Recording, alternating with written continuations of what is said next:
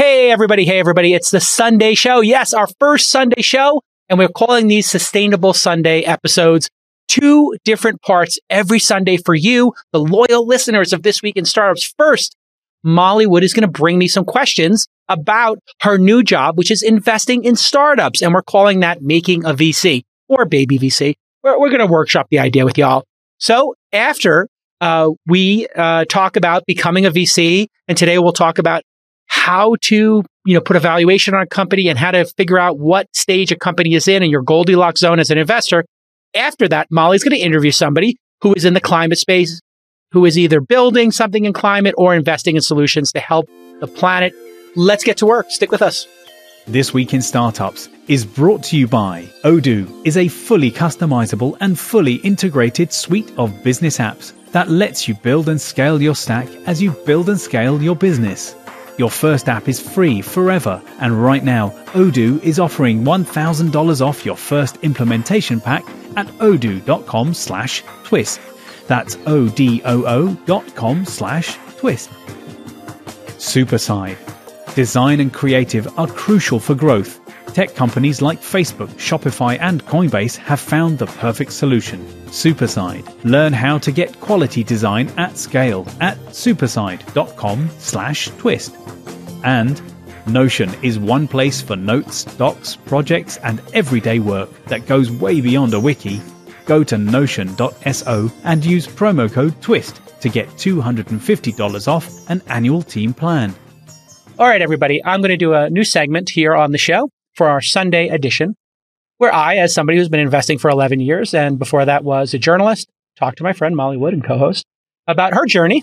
And she's in week 1 of being an investor and has been a journalist for almost the same amount of time I have. So how's week 1 going? I know. We got to think of a name for this. I've been calling it Baby VC on my Baby shark do do do do baby VC do do do do. All right, just clip that, guys. Gotten sued, but anyway, clip it and loop it. All right, exactly. So what could go wrong? So yeah, where do you want to start with questions today? Because I have been thinking about a point-based system for you for how to assess a startup in terms of how viable it is for investment. Now, I haven't written any of it down. I just have it in my brain. So I have that as one thing I wanted to talk to you about. And then also stages, determining what stage and what the reality of a startup is. Totally. Why don't you start with what you want to talk about? That is almost exactly what I want to talk about is how you determine I think what you call the Goldilocks zone of investing and how do you evaluate. I don't know that I ever am going to be the person who's like founder and a PowerPoint. And it doesn't sound like that's a lot of what we do here. Yep. But when you look at a company who says they have an MVP, how like M and how V do you want that P to be? Yes, exactly. All right. So venture firms and MVP, investors, by the way, minimum viable product for anyone who doesn't know, but I'm sure that you do, but just in case. Yeah, and that is part of the lean startup methodology that Steve Blank and Eric Ries started. You can read their books. They both have books. And I have a book on angel investing called Angel. Those 3 books, I forgot Steve Blank's book. I know Lean Startup was Eric's. Steve Blank's book, I can't remember. But he's got a bunch of blog posts on this. And so MVP, minimal viable product, the smallest amount of product to go out and test if you have any kind of product market fit. In other words, the product and a person connect with it. So stepping back, when you're an investor, it's important to know what stage you like to invest in. So there is just an idea on a napkin, piece of paper, that's really, really high risk, high reward, but you're going to have a lot of zeros. Then because you're really just betting on the person, their potential, et cetera. Very hard to determine, but you can determine it. And we'll get into that in a second. Then they built a prototype and maybe a couple of members of their team. And then after the prototype, you'll have something like an MVP where it actually touches consumers. And then you'll have an actual product in market and you'll start to see traction.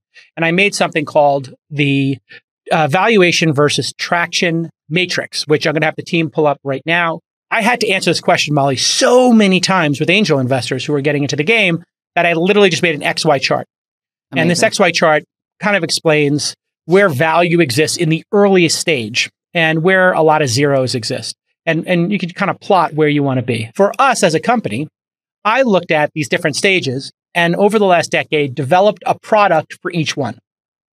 Right. Okay. And so our product for people who say, I want to be a founder, I have an idea, is called Founder.University. It started as a 2-day intensive, and now we made it a 12-week course. It's free, and it's we had 100 people go through it, and we're going to do it 3 times next year. We'll have 200, 400, and then hopefully 800 people go through the next 3 classes. And we just teach them how to be a founder, how to find a co-founder, all that stuff. So for us to invest in people saying, I just have an idea, given the amount of deal flow we have, the number of people contacting us, that's not efficient because there'll be so many zeros. So as an investor, you want to... In this case, maybe we should specify, you mean zeros in the bad way, not the good way. Zeros as in returns they go to $0. Yes, they go out of business, right? They go to zero. And so that's okay.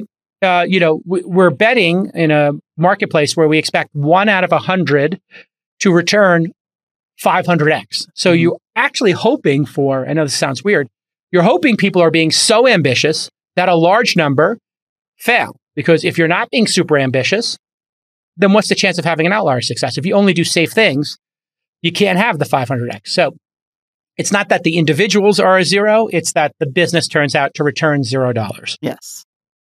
Okay, so let's take a look at this matrix for a second, because this will explain a lot. For folks who are watching, it's an XY matrix, and on the left, you have the valuation of the company going from, 0 to 12 million. This is a little dated, so we just I think 2 episodes ago, talked about how valuations were 15 million at the start. So you could maybe even double these numbers for today's market. The green line is like an average startup's valuation along the journey at the bottom, which is traction. So you have, maybe somebody has an idea, a mock-up, an MVP, unpaid pilots, paid pilots, and then revenue is being generated. Yep. And you can plot where startups exist. So when somebody graduates from Y Combinator, they're going to be worth 12, 15, 20 million dollars, and they probably have unpaid pilots. And then if you look at this in quadrants, the place you don't want to be is the upper left, a high valuation. So you're paying a large amount for the shares with very little traction. Pretty obvious, right? Yeah. Now, how would you end up in that situation other than just sort of like not good sense? Is that where you get like sucked into a competitive environment because everybody's going for, is that a FOMO Good question. situation? Could be FOMO, could be naivete. Remember, founders self-select for charisma. And that could be Adam Newman, that could be, Elizabeth Holmes, or it could be Travis or Brian from Airbnb, So they tend to be super charismatic, which means a new investor will be like, oh my God, this person's going to change the world. Their presentation deck, their enthusiasm, like they could put you into that reality distortion field where you're like, well, this is going to be $1 billion company. So it doesn't matter if I pay 2, 4, 6, 10, or 12 million or 15 million. Right. It's going to be worth $1 billion. So I'm going to make 100 times my money no matter what. But I have goosebumps. Exactly. Yeah. Okay. Gotcha. So what you want to do is have some sort of discipline. Now, where would you actually make this bet on somebody at a high valuation with no traction? That's that little gold line there. And that is serial founders who have done it before. So if Evan Williams comes to you and he's done Blogger and he's done Twitter, or Jack comes to you and he's done Twitter and now he's doing this new idea for a point of sale system, Square, that you put on the top of your phone and you slide a card, you'd say, you know what?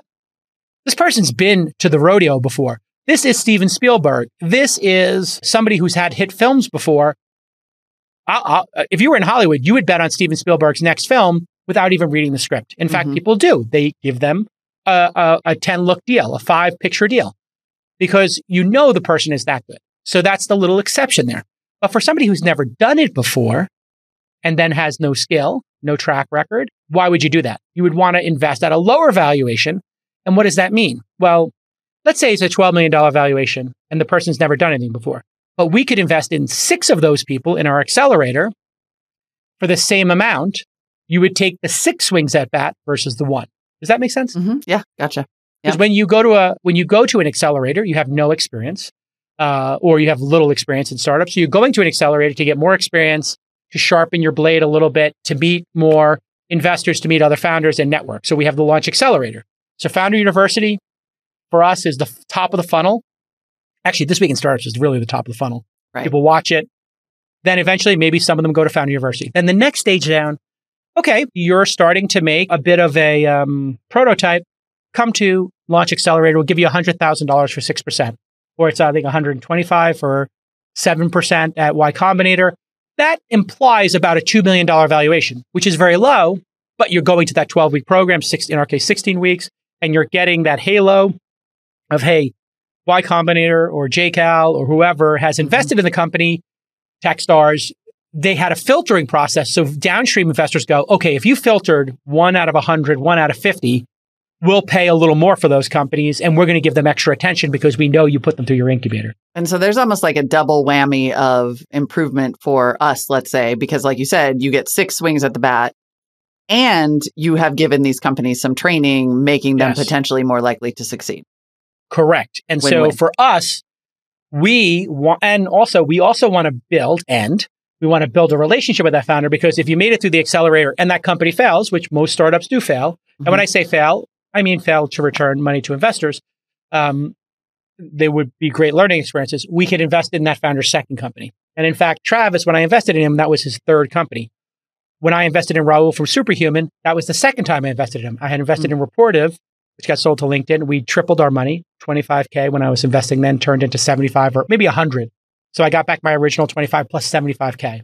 And I was kind of bummed about that, like hitting a single with somebody like Raul. I know it sounds obnoxious to, triple your money in 5 years and be upset about it, but I just always felt like he was a 100X founder. He had co-founders then. So I said, that's fine. We hit a single. Just please let me be the first investor in next company. He came to me with Superhuman, and famously, I gave him, 500K, I think, just based on his idea, which was to take on Gmail. Yep. So that's when you place a bet on a founder with no traction, because you go, okay, I know this founder. I've bet on them before. So I would like to own, I think we own 2% of Superhuman. And so owning 2% of a company that's going to be worth billions, that'll be a great return for our investors, right? I can make that bet. Okay, if you listen to This Week in Startups often, you've heard me talk about Odoo's incredibly powerful suite of business apps a lot. Well, they're going to give you your first app free forever and $1,000 off your first implementation pack at odoo.com/twist. That's odoo.com/twist. And here is why Odoo is so great for startups. Their suite of business apps helps you run your entire company on one platform. I kid you not. And they'll streamline your workflows by bringing all your information together. This eliminates annoying, repetitive tasks like entering data across multiple platforms, which we all have to do and we all hate. Plus, if you only need 2 or 3 apps to optimize your workflow, that's all you're going to pay for. Odoo won't charge you for apps you don't use. And Odoo offers over 30 main apps today, with over 16,000 apps from their open source community. Their apps include bookkeeping, sales, CRM, website builders, and more. You're going to love it. Again, here's your call to action. Your first app is free forever, and Odoo is offering $1,000 credit on your first implementation pack. So go to odoo.com/twist for $1,000 off. That's odoo.com/twist. Okay. So now what we want to do is really, you're trying to get a good price or a reasonable price for reasonable traction. And that's where that green line starts to make sense.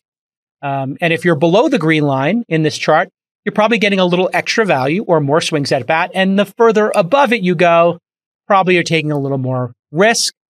And I tell all of the new angels I work with, do not invest pre-product market fit. Do not invest until the product is being used by, say, 10 customers, 20 customers. Why? Most startups die before they get to their first paying customer. Most startups die before they get to paying customer number 1. The ability to get one customer to take out their credit card and pay is colossal.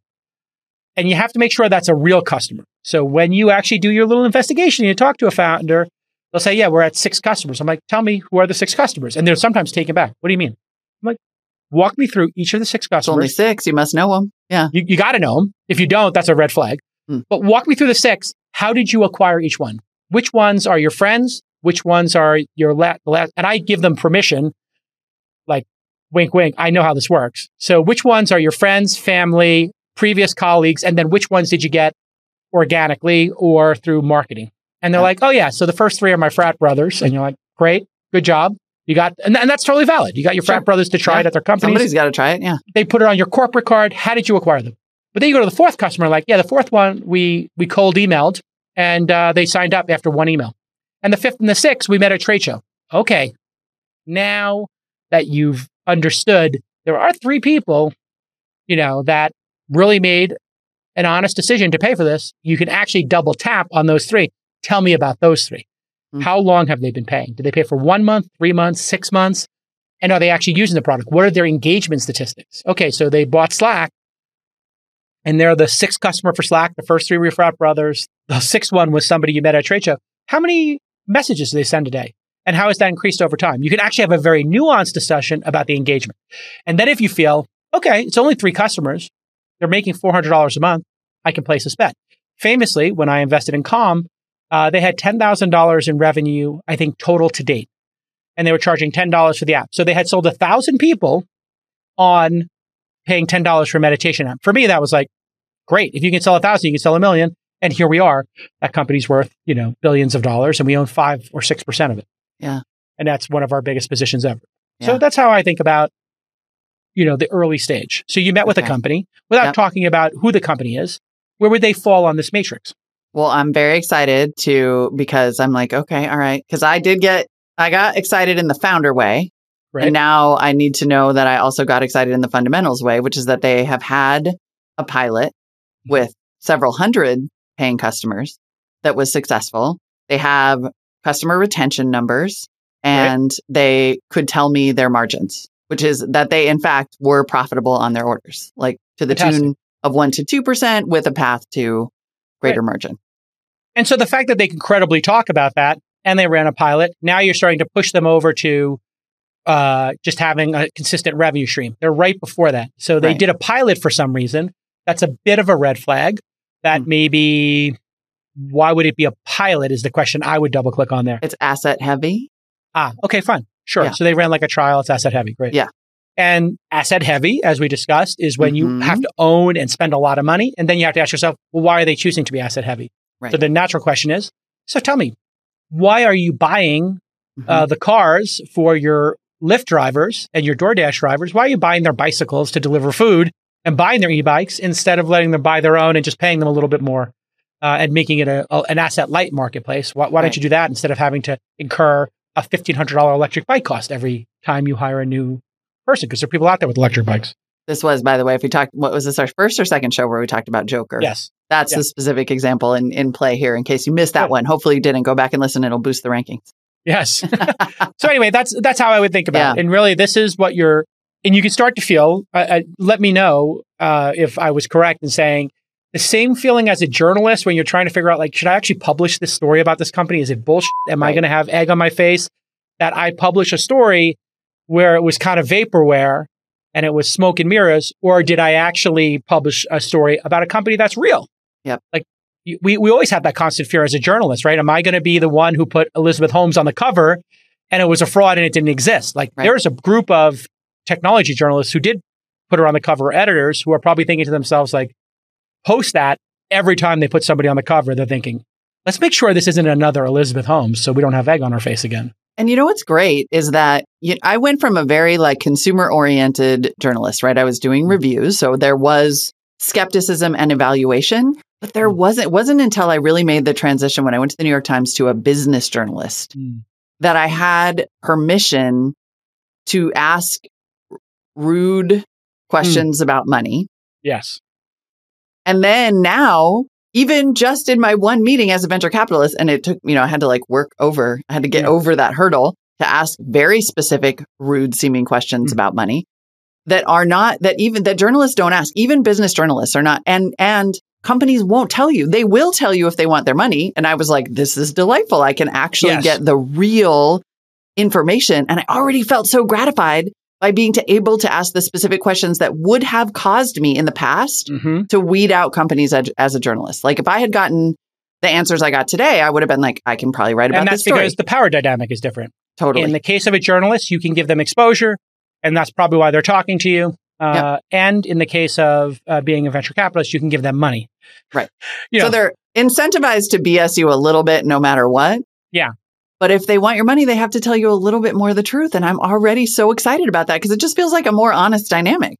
Yes. And when you're doing journalism, what happens is they're trying to play you and you're trying to get to the truth. So you're having this weird dance where it's like, please just tell me the truth so I can tell the story to the public correctly. And they're like, okay, here's how we want to spin you. We have no competitors in the world, and this is going to be worth 10 billion. Poo, poo, poo, pow, pow, pow. This is great, and you don't really have any recourse because you're like, you don't have deep knowledge on each one. But here you could say, who are your top 3 competitors? Exactly. How much money do they make? How many employees do they have? And when you start asking questions like that, if the person does not get into what I call like the volley, like you ever play a good ping pong volley and you're like, who cares about the score? That was rewarding enough to just hit the ball back and forth 20 times at that speed. That's actually, for me, the founder I want to work with. So when I was talking to Travis about Uber, or I talked to Vlad about Robinhood, man, we were riffing, and all of a sudden 3 hours would disappear, and we went to dinner, and then we went to have a drink, and then we went for a 2-mile walk, and we couldn't stop talking about all the possibilities for Robinhood, for Uber, for Calm.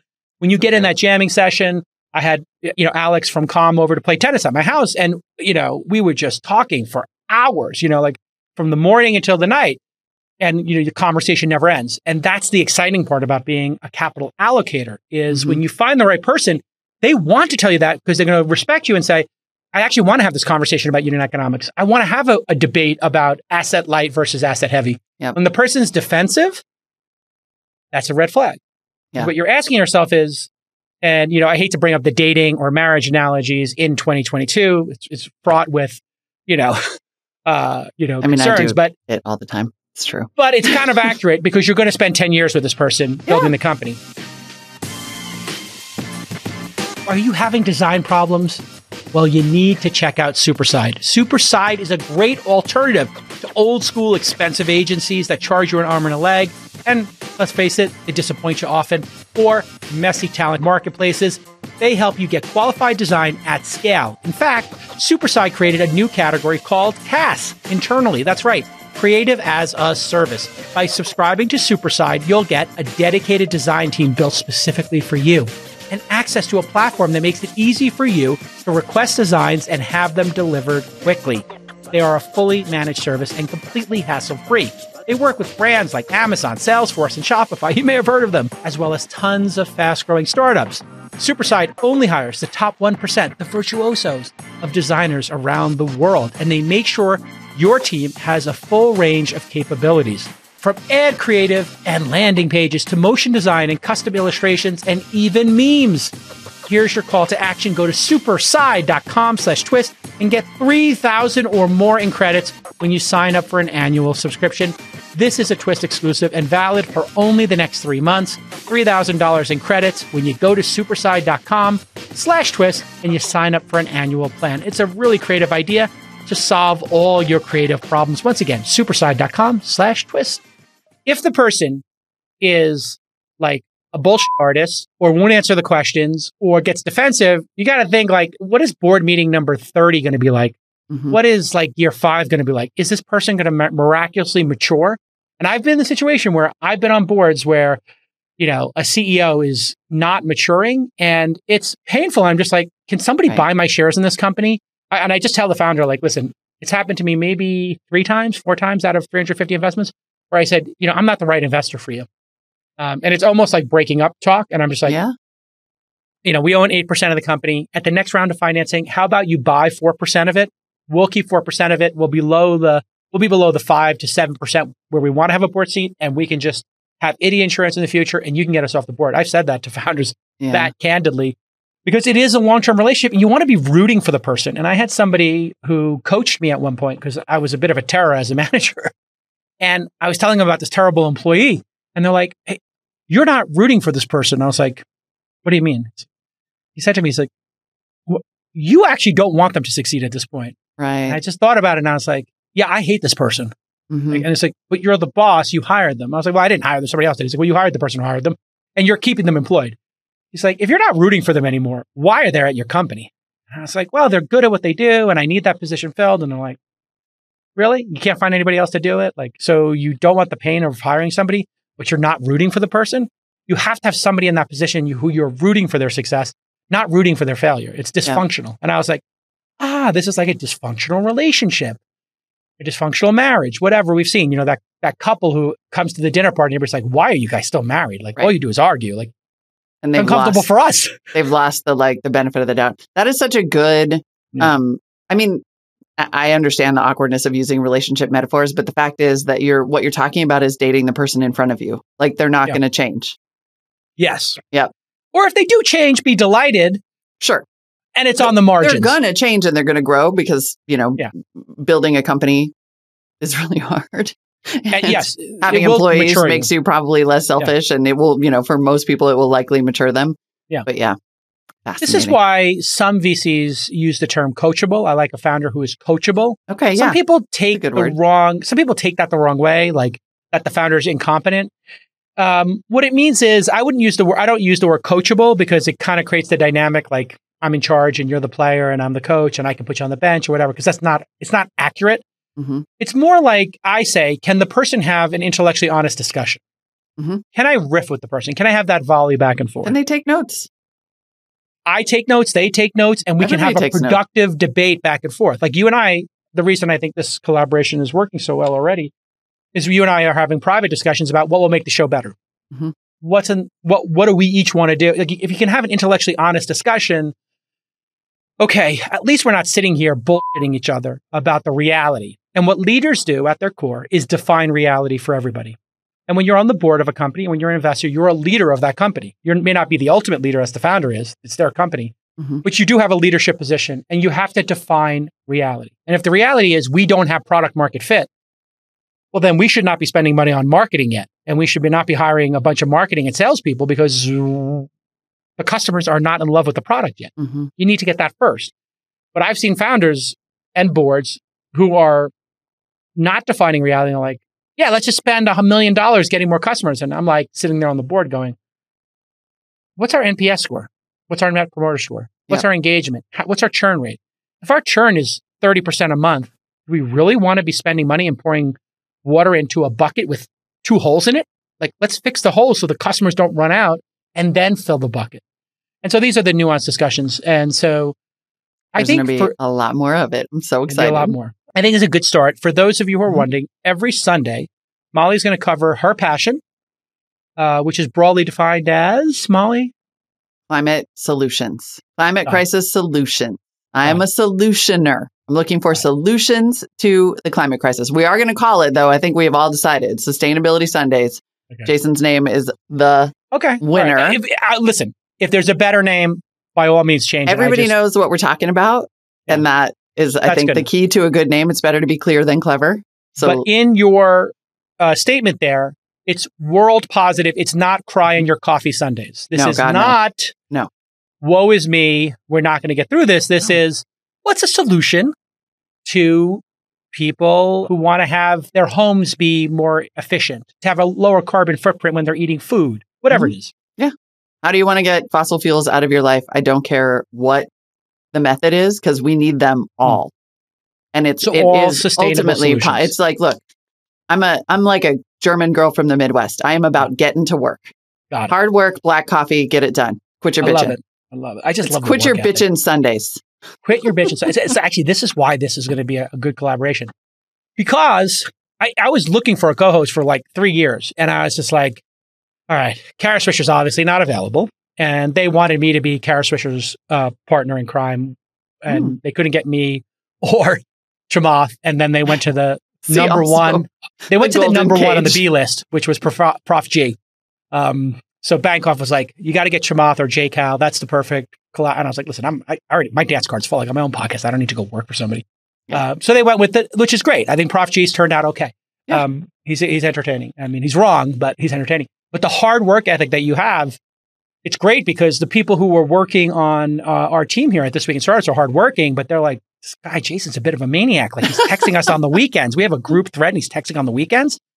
And then you come in week 1 and I'm like, I just type one little suggestion for the show this week on Sunday. And then I go skiing and I come back. I'm on the lift and I look and there's 80 messages from Molly and the team. I really used to be so much better about boundaries, you guys. I will respect your time. I believe in everyone's unobtainium, but also set the benchmark. Black coffee, Germans, Midwest. Let's go. Everybody work hard. Not really true. We send texts on the weekends constantly. You do. But this was a little bit of a high watermark to have another maniac in there as a host. Nick, Sorry. Producer Nick, was it not good or great? No, all of the producers love when you send suggestions because that makes our job easier for pitch because we already have a story to do. It's like, all right, perfect. I can even knock this out if I have some time Sunday night to get ahead of Monday. It's great. Yeah. That's what I'm looking for. Get all right, everybody. Sundays. So this is the Sunday show. You're listening to this actually on the Sunday show. All right, Molly, who do you have next on Sustainable Sundays? Who's your interview today for Sustainable Sundays? And why did you pick him? So I'm very excited actually because I'm interviewing Danny Kennedy, who is the CEO of New Energy Nexus, which is basically a global accelerator for companies and organizations and individuals who are focused on the big energy transition, right? Getting off of fossil fuels and electrification. And Danny is one of the people who really helped me understand the idea of climate solutions. He's been doing this forever. I think he had like Japan shooting harpoons at him when he was like in Greenpeace 30 or 40 years ago. He's a bonkers Australian, so look for a lot of F word. But he also is like profoundly optimistic about the brilliant people who are going to do the hard work and come up with the technologies that are going to get our butts out of this. He's basically got Y Combinator for climate change and sustainability. Yeah, exactly. He's got a lot of money, from the state of California. He's in Oakland. Oh, perfect. Right. Yeah. Awesome. So that would be a great collaboration. Maybe he has a great company that we can syndicate at some point. I think he could be some feedstock. Not going to lie. Awesome. Yeah, well, I mean, it is a, as we say in the business, this is a team sport. So when you find a great collaborator like I have in Sequoia or with Sachs and Chamath and other folks, you all of a sudden just start riffing between other capital allocators about companies they're investing in, ones we are, and how can we collaborate to make them successful. And so that's awesome. I can't wait to hear it. Let's hear the interview. Startups need a central hub to store information and collaborate on work more than ever. That's why right now I'm reading this ad read in my Notion page where I have This Week in Startups, all the guest notes, all of the previous episodes, all the ad reads, everything is centralized in Notion, as is my entire life at Inside.com and my entire life investing in companies. That's why you need to try Notion, especially in this new remote world. It's one place for notes, docs, projects, and everyday work. It goes well beyond a wiki. And when we went fully remote in March of 2020, Notion became our internal knowledge bank. Here is one of my producers going through our pod notes page on Notion, where we highlight the top lessons from past episodes. And we're going to ramp up our pod notes in 2022 so you can look at any episode of This Week in Startups and see all the lessons you can learn. Doing this in Notion is so easy, and they keep releasing new features. It's such a beautiful product. Every team from engineering to sales can work together seamlessly. And they have 500 integrated apps, including Google and Slack. You collaborate in real time, and it tailors all the workflows to your needs. Hundreds of thousands of teams worldwide are already delighting their employees with Notion. But it's so great to have a right first culture. And then everybody feels like things are less chaotic because you're writing important stuff down and not losing all those great ideas or your checklists, etc. They have a worldwide community of millions of people creating templates and tutorials now. You're going to find incredible templates for everything you're doing, whether it's a podcast or investing or building a product. The product is constantly improving. I can't say enough about Notion. I really love the product. Go to Notion.so and use the promo code TWIST to get $250 off their annual team plan. It's super affordable. Once again, Notion.so. And use that promo code TWIST, TWIST, so you get that $250 during checkout. Great job, Notion. Love the product, sincerely. So I'm super excited to kick off Sustainability Sunday, as we're calling it so far, although Danny knows my secret plan is to eventually transition it to This Week in Climate Startup. My first guest here as baby climate investor and co-host of This Week in Startups is Danny Kennedy, Chief Energy Officer at New Energy Nexus. And for those of you who don't know, Danny's already been like a little bit of my guide. He's been my Yoda into the world of covering climate tech and climate solutions, and then also into like making this leap into the investment side. Danny, thanks for being guest number one. Hey, I'm so excited. This is going to be fun, and I can't wait to see what you do, Molly. This is going to be really cool. This Week in Climate Startups is absolutely what we need now, so let's do this. All right, great. We're doing it. Tell me, all right, so this is, you're the behind the scenes is that right before you and I started talking, for the podcast listener, we had a segment that's like, Molly's a baby VC. And I think we should sort of continue that conversation for both my selfish purposes, but also just this idea of like, so you want to be a climate tech investor because That's kind of a thing now. That seems to be quite a trend. So would you say that's fair? Are you seeing that? Oh, sure. Last year was this banner year for clean energy generally, and it was also a banner year for early stage investing around the globe, and a lot of that venture capital flowed into the clean energy segment. I think by the numbers, people were saying that it more than doubled from about 6% of deals done last year. It's more like 14% in the broad sort of climate sectors, if you will. Yeah. And that's a great news story. But like I said, we need This Week in Climate Startups every week, because that's got to go from 14% to 50 and beyond, I think, if we're really going to get the climate transition done in time. Well, tell us about your part of this world. What happens at New Energy Nexus? You're a nonprofit, right? A global nonprofit? We are, but we invest funds and manage other people's money, ranging from the state of California, for whom we run a fund called the CalSeed Fund, which is really gift capital grants into very early stage startups in California. Been doing this for 15 years in California. In other places, it may be actual equity invested. For example, in Indonesia, we have probably the largest early stage equity fund in Indonesia. We did 7 deals last year just over $1 million. Not huge beer, but some gangbuster returns already, because that country, like many Southeast Asian nations, is popping on, say, solar. So 5 out of the 7 deals were in the solar market. We run funds in India, in Africa and elsewhere. But, also we do microfinance and lending licenses for very small beer relative to what your listeners are probably used to. So it's a very broad gamut of things we do to broadly achieve our mission, which is to support diverse entrepreneurs to drive the energy transition. We need more innovation and more involvement and engagement of communities, people getting the wealth and opportunities of this incredible energy transition as it arises, so that they get behind it. That's basically our game. What kind of investments do you look for, specifically clean energy? Yeah, I mean, we're in electricity. Or rather broadly clean energy, I guess, because that's a pretty big space to tackle. It no longer just sort of the renewable space. We're in climate tech, is what it's being called in America. In other markets, more generally clean energy. In China, new energy. And for your listeners, just to remind us, that's where the game is. Almost twice as much money spent last year in the renewable deployment game in that country than any other country. So new energy is the Mandarin for clean or renewable energy, by the way. But we do electricity, mobility, ag, the other industry sectors, a lot in the built environment, good old fashioned energy efficiency, the first fuel. One of our best deals closed on Christmas Eve was a company called Synergy Energy Solutions in Indonesia, where the built environment is just this, building stock that's bleeding money because it's wasting electricity and air conditioning load, right? And there's so many efficiencies that can be gained with a smart audit and retrofit firm, and they go in and do a pay-as-you-save kind of contract with building owners and just make money for people. It's a brilliant business that we're happy to invest in.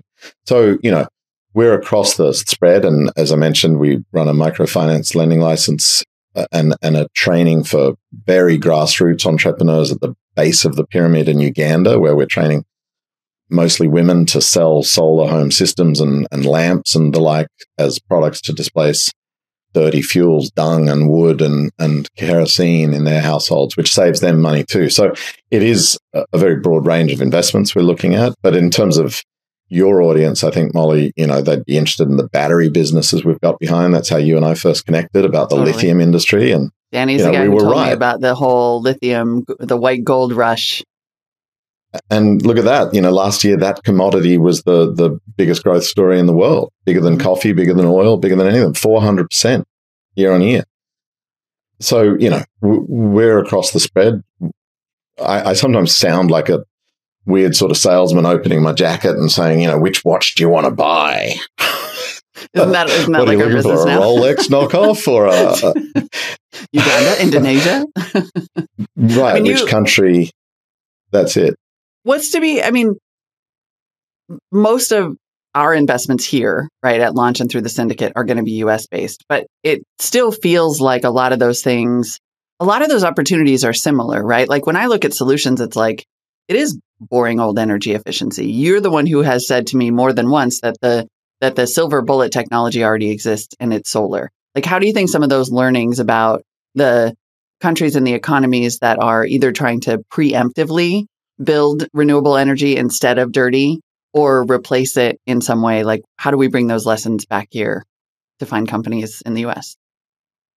Well, yeah, one is just the smart replication of things. I mean, there's a few bits to unpack there in the interest of the new investor coming into the space. I'd offer a couple of observations. One is that I don't think I would have said silver bullet with solar, but sort of silver buckshot. There's going to be a number of things, but the big slug that sort of takes the animal down is probably the solar piece. PV is the one that, according to the International Energy Agency at the end of last year, projected now to do 90% of new additions over the next 5 years to grids around the globe. That's the train you want to be on. And the businesses that do that deployment are going to be, in some places sort of mom and pop shops growing large, doing 3 and 10x type stories.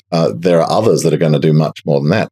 The businesses that finance them, that provide the SaaS solutions to their smooth operation and engineering and execution, maybe even better multiples.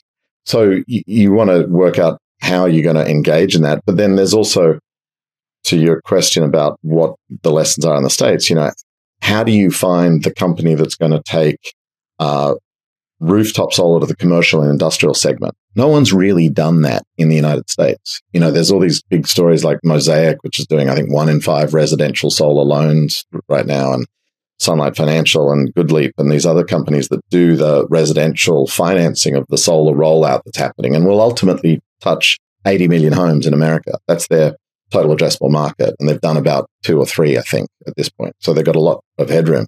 But no one's done a sophisticated, scaled version of that for C&I in America. So there are companies we're supporting like Orca Financial, which has just started to do that commercial and industrial segment. And it's a pattern recognition game, right?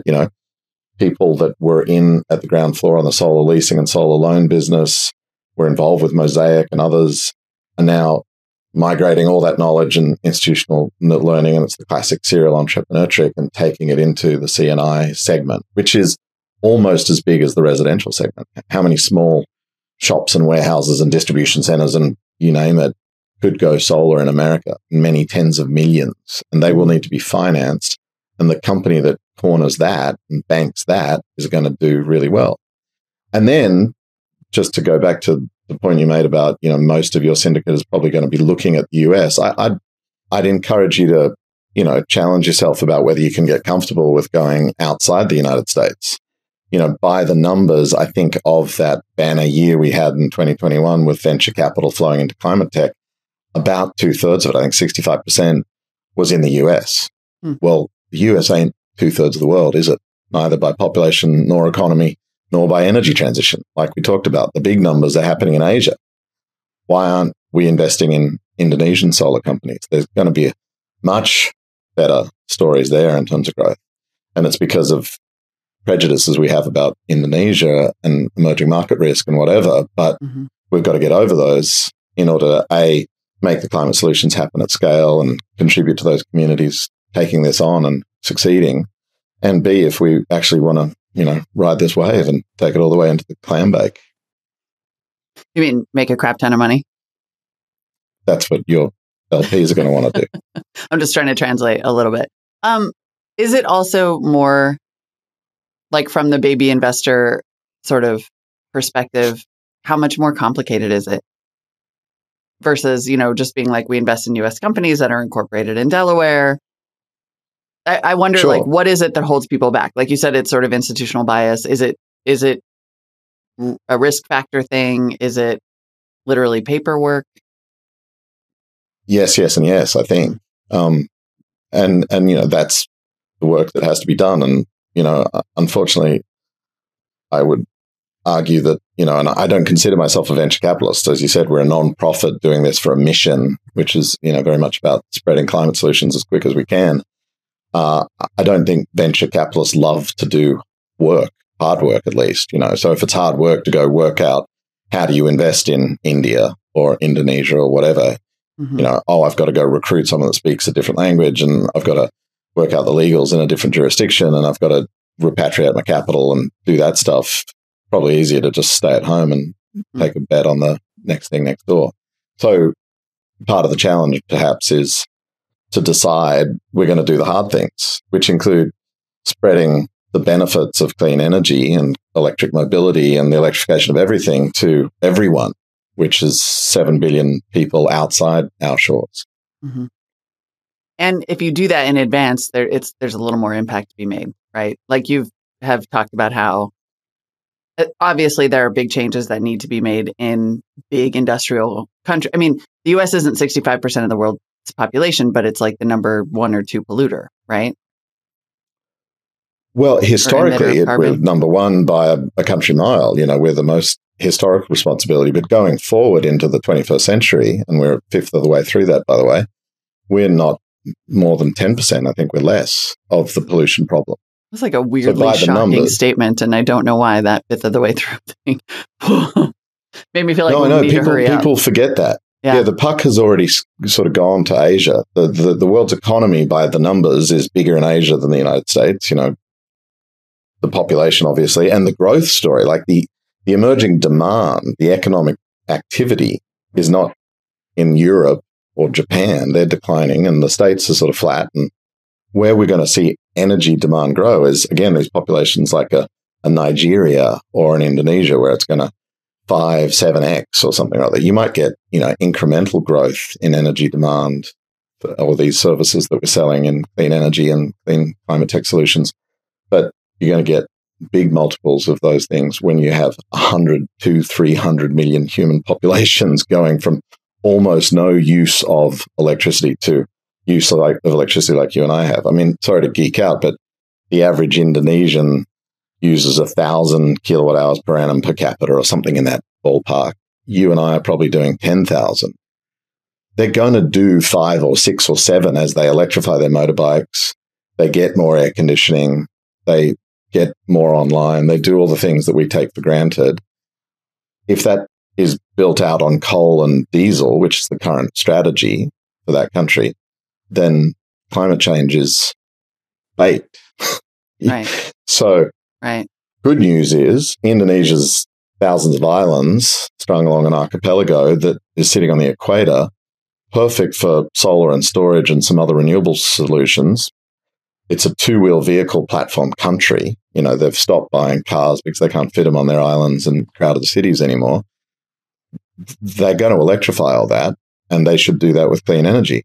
Mm-hmm. That's a story that, you know, an investor should go make hay with and get involved. Well, yeah, I mean, it sort of sounds like if, you know, in my brief travels through this world, which are not that brief, I mean, I've certainly been covering this industry a long time. It's quite clear if a venture capitalist is actually interested in a 100x or a 500x return, you're describing those opportunities right now.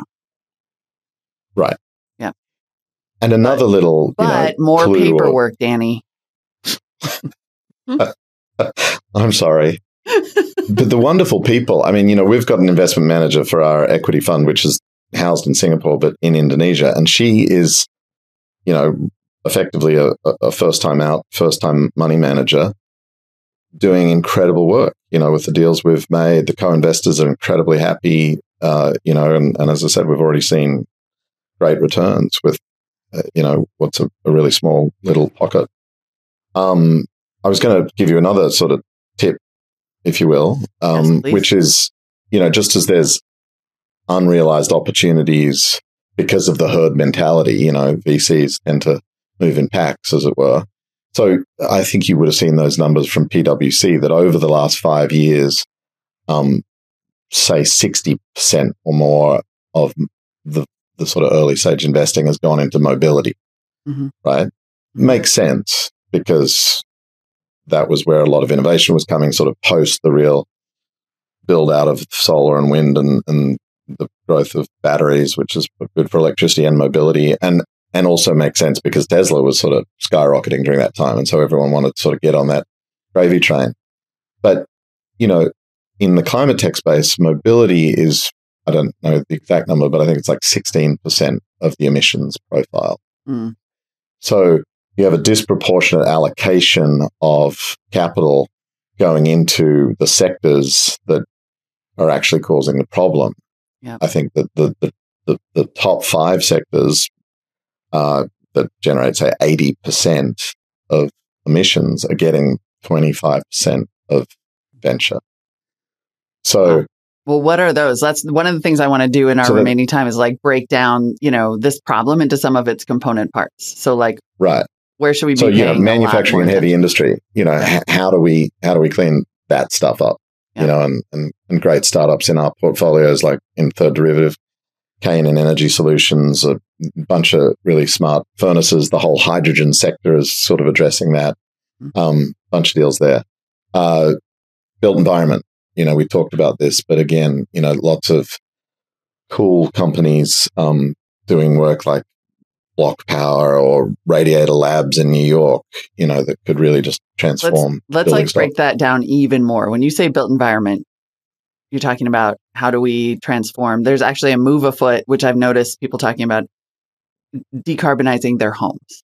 Like, is that what you mean? And obviously, but extending that to business, and that can be anything from electrifying a building, like replacing your gas stove with your, let's be like super specific. Because I feel like when somebody talks to me about decarbonizing their house, they're saying like, oh, I'm getting a quote that's more than the cost of the house to, rip out all the HVAC, put in electric, rip out all the appliances, put in electric, get solar, get a battery. Like, I hear that and I'm like, I think there's 100 businesses in there. Yeah. And there's a really one big roll up of a business, which makes that easy and elegant for the consumer to do. Like, because that just sounds like a consumer nightmare trying to manage 10 different contractors. Right. But it would be like exactly. So super impactful. Point of sale online solution to make that easy and branded and sexy and fun. Mm-hmm.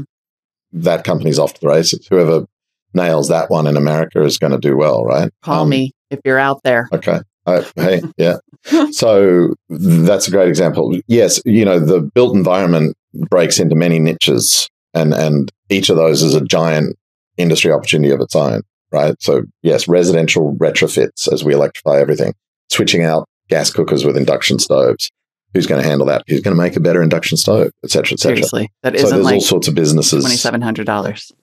Right. And who's going to train people how to use them well, turn it into a cooking fad or something or other. I don't know. There's all sorts of innovation and entrepreneurship to be had around that phenomena in Middle America. But then the built environment also goes into other legacy buildings that are housing stock, so Manhattan, these 100-year-old buildings with 100-year-old radiators that leak gas and money like nobody's business. What are we going to do to switch them out? The factories of America, the distribution warehouses of Southern California, you name it, there's 101 stories that need treatment by innovative entrepreneurs.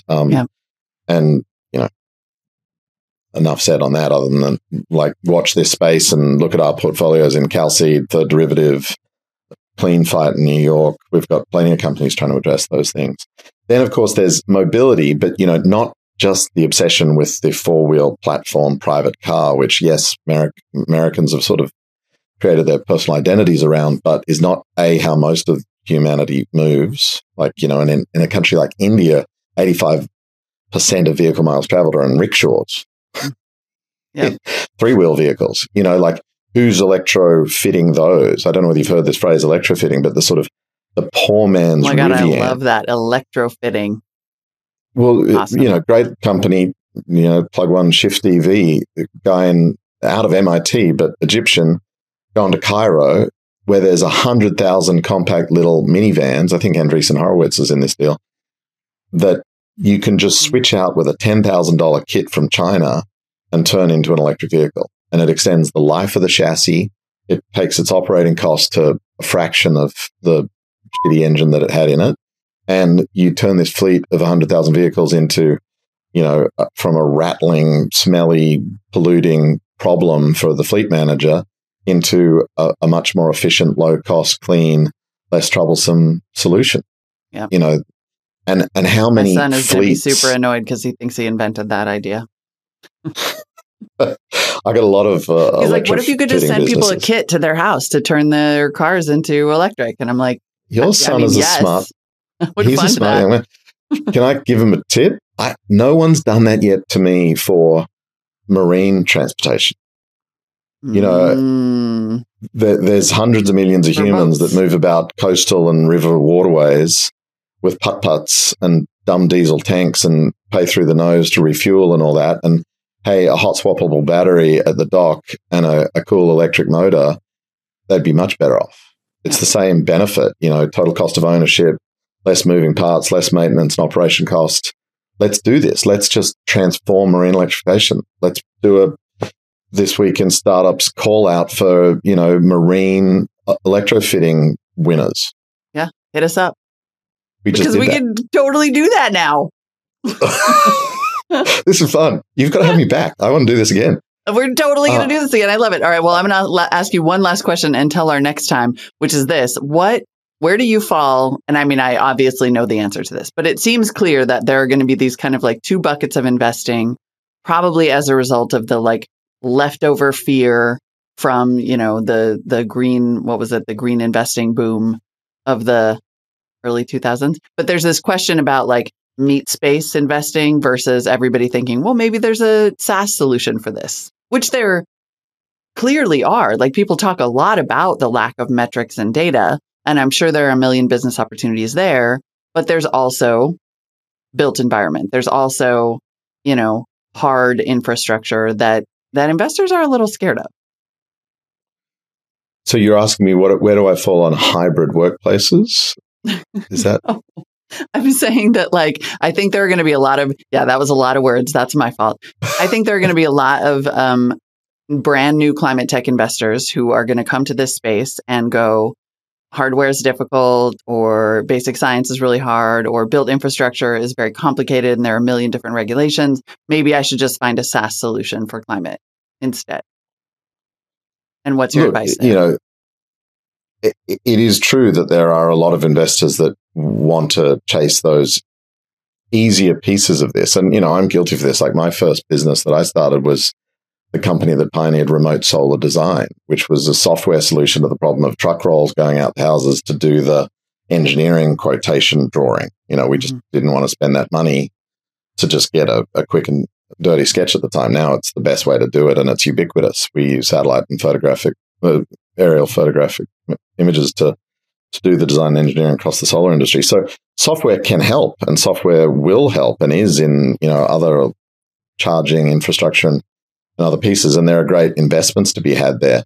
But I think you won't obviously solve it all, and you won't chase down all the deals if you stick with that thesis. You know, there are hard things to be done, and people have to do it.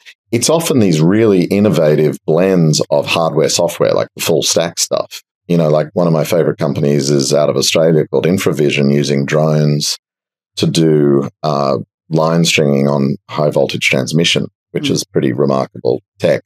But it also starts getting into the sort of grid enabling technology solutions, which is a software problem around how you route electrons around grids. You know, you might have heard that news story over the winter break that there's a solution in the Northeast that could get, you know, 60% more juice out of the grid we've got, just because we don't use it fully. But if you can be smarter about it, then you can run more traffic through the streets effectively. However, to be smarter about it, you have to have intelligence on the wires. You have to have systems and sensors and stuff, and that all reported back. And Infravision are really doing amazing things with drone technology in order to build that intelligence and that capability on a, you know, an incredibly old bit of kit, which is the American grid, for example. So I think, you know, that's, if you're a software investor wanting to get into climate tech, you know, maybe that's your entry point, is those bits that bring the intelligence layer into the hardware layer, which is ultimately what we're talking about. I mean, you know, last thought from me, Molly, for you and this entry is, don't give up on this. This is not going away. This tide turned over the last year or so and has sort of started to rise, and people are realizing, you know, it's gone from 6% to 14% of venture capital, and it is going to go to bigger and bigger numbers because it is what the world needs. And venture capital was invented to try to do hard things and solve big, hairy problems. And that does mean we are going to have to get better at doing not just software and SaaS solutions, even though those businesses might be legit and make a good return and a fast buck.